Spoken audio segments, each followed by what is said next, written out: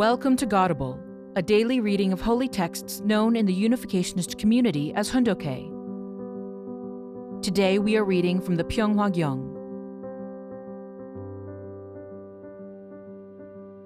Pyeonghwa-gyeong, Book 7, The World of the Culture of Heart. Speech 10. The Kingdom of Heaven. Who will enter it, and how will they get there? January 29, 2001. The New York Hilton, New York, USA. Banquet to celebrate True Parents' birthday and the closing of the World Culture and Sports Festival, 2001. Honorable former and present heads of state, distinguished religious leaders, and representatives of world leaders. I applaud the hard work you have invested to make this 5th World Culture and Sports Festival shine more brightly than any of its predecessors. I am also grateful that you have shown appreciation for my work and vision, and that you have promised to give constant support for it in the coming days.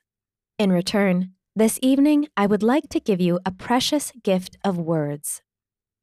I will speak from the truth I have found through immense suffering on a journey that began in my youth. This journey has brought me to the boundless world of heaven. Tonight, I will speak about the principles of the spirit world that we enter after death, a world no one can ignore.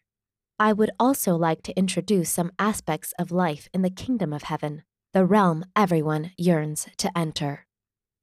As a result of the fall, our first ancestors could not marry with God's blessing. While they were still growing up, they fell by disobeying God and committing adultery with Satan. Thus, our problem lies in the fact that our original ancestors inherited Satan's bloodline. According to the principle of creation, we are to enter the kingdom of heaven after living our life in the kingdom of God on earth. We are to live the kingdom life on earth by establishing the unity of mind and body, the unity of husband and wife, and the unity of parents and children. By inheriting God's lineage, we were supposed to connect this directly to the spirit world. How does this happen? The very moment a true bridegroom makes love with his true bride for the first time is the moment they achieve completion as husband and wife. The palace of love on earth, that is, the center of heaven and earth, is opened in that first moment of making love. Through this love, the original palace of love is created for the first time. The life and lineage of humanity begin from that point of love. From the same point, a nation is born. The veritable kingdom of God in heaven and on earth also begins with the opening of that door of first love. When a man and a woman become one through love and create children, they substantiate the invisible God in visible form. Love is the power that can combine and commingle lineages. Then what is the access for this mixing of lineages? It is the reproductive organs of the husband and wife, which meet when the two of them make love for the first time. That is a power station, the very dynamo that generates the power of true love, the power of true life, the power of true lineage, the power for the kingdom of God on earth, which comes through true families, and the power for the kingdom of God in heaven. Thus, the wedding of Adam and Eve, who were in the position of God's substantial object partners, was to have been God's wedding. They would have brought God's liberation and freedom, and God Himself would have sung and danced. Knowing this will fill us with awe over the holiness of first love. If first love is corrupted, we destroy the palace of love, the palace of life, the palace of lineage, and everything that was to have blossomed forth from them. That is the dreadful reality of the fall. Through it, we lost the kingdom of God in heaven and on earth. Heaven and earth turned into hell. Throughout history, people have referred to the sexual organs with the worst profanities and curses because it was they that corrupted heaven and earth. God's ideal of love was to have settled perfectly among His children on earth, beginning at the place of first love, at the joining of the man's sexual organ and the woman's sexual organ. That point, centering on conjugal love, establishes them as God's perfected object partner. That point is the nucleus of the universe. So, if the axis connecting God with the sexual organs of man and woman is broken, the entire universe shatters. The act of love between a man and woman is the original fountainhead of love. It is the original palace of love, the original palace of life, and the original palace of lineage. Our longing for freedom and happiness springs from there. What's more, all individuals, families, tribes, and peoples originate from there. The foundation for peace and the kingdom of God in heaven and on earth is rooted in love. Man and woman blend completely through the union of their sexual organs. However, this love relationship can produce the fruit of either good or evil. We need to recognize the infinite value of our sexual organs. The way of heaven teaches us that whether we are a man or a woman, we must never misuse them. Incited by Satan's false love, Adam and Eve committed adultery, the gravest and most self-centered misuse of love, and became a false couple. As false parents, they formed a false family and transmitted sin to their children. The providence of salvation is a providence of restoration.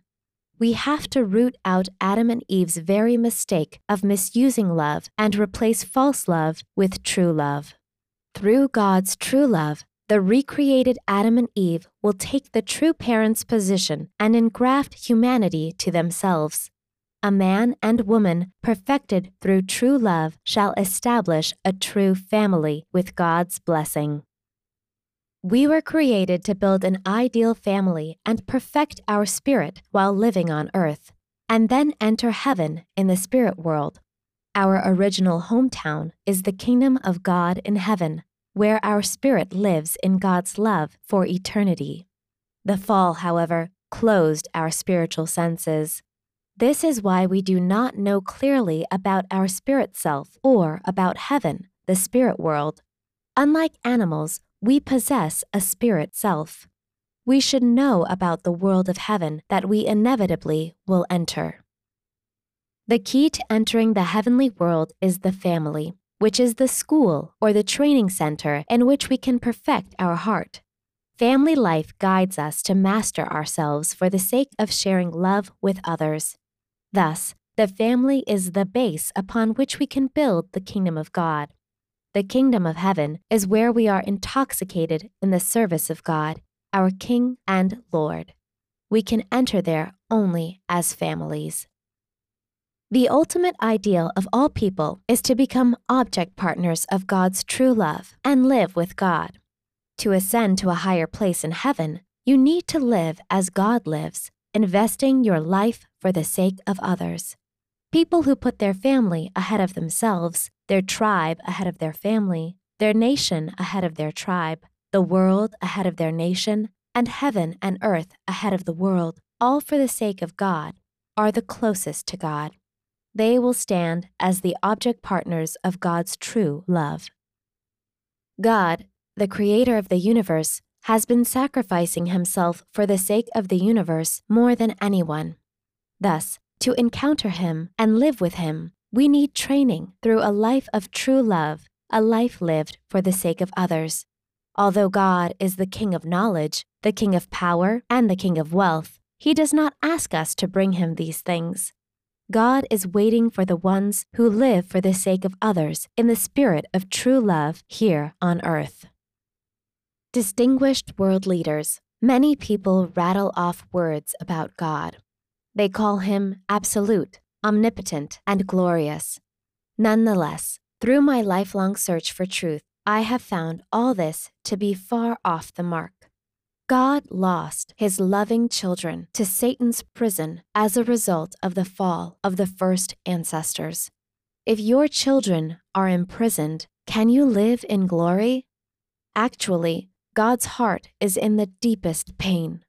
What's more, God had to give Satan the beautiful creation that he had reserved for his children. From the moment he lost his object partners of love, the God of true love became the God of loneliness. He was never in the position to fully exercise his power as the Lord of the universe. He never had the chance to fully display his authority as the creator of all things. Meanwhile, fallen people often boasted over nothing. Even though God is the owner of all that has breath, he was never able to reveal his pride. Being the author of the principles that guide the universe, how can God move freely in the fallen world, the world outside his principles? Human beings, living with all degrees of distrust and disobedience, even ignore God and mock him as non-existent and dead. God has endured this long history with a heart of agony. His weight has truly seemed endless. This tragedy transpired because while Adam and Eve were still growing up, they fell and so became false parents. Out of profound respect for their freedom and responsibility, God did not intervene directly to rectify their mistake. For that reason, we find in history that Christ appeared as the second Adam and returned as the third Adam in order to indemnify the mistake of the first Adam and perfect the ideal of true parents. In this way, everything will be restored. Until then, God waits anxiously. This is the real story behind history. It is the providence of restoration to liberate God's aching heart. I have done my absolute best to fulfill the mission of true parents. I paid no attention whatever to my own welfare or status. My goal was never to build a church. I had only one goal: to walk all the way to liberate God's heart from pain and help him realize his deepest desire. In other words, I invested myself totally to set God free from his agony, to establish him as truly the Lord of the universe, and to set the foundation for humanity to serve him as the King of the cosmos. Do you think this task has been easy? I had to bring Satan to surrender both in heaven and on earth. I had to tear down all the walls of division and even bring hell to an end. We cannot liberate God's heart through true love unless we prepare all people on earth and in the spirit world to receive God's blessing in freedom. Satan had to recognize this work officially, and it had to accord with the laws of the universe. Satan was enjoying his powerful rule over the nations of the world. Therefore, we were challenged to set conditions that achieved victories transcending nations and the world itself. Dear world leaders, this is a day to rejoice. I have set these conditions. On the 13th day of January of this year, in Korea, I held the coronation ceremony for the kingship of God. This was the greatest day of celebration in all human history. We liberated God's heart for the first time. He could start his new history based on the power of true love. This is the dawn of the new age in which humanity in heaven and on earth can gratefully attend the liberated God. From now on, we will easily witness the living God and often notice helping hands from the spirit world. I urge you to study about the spirit world with greater attentiveness and to receive the blessing from God so you can build a true family. I also encourage you to prepare for your eternal life by living altruistically. The time has come when people who work hard for goodness will feel the hand of heavenly fortune, to which the limited power of human beings cannot compare. Those who live the life of a dutiful child, a patriot, a saint, and a divine son or daughter before the living God with a humble and self-effacing attitude will be the most fortunate. At this advent of the era of God's kingship, I pray that you will promote his kingship. May we work in partnership to build the world of heart and culture that will transcend all nations. May God's blessing be with you always. Thank you for listening to today's episode of Godable. Godable is brought to you by the National Victory Fund and support from listeners like you. To donate, visit godable.org. Thank you.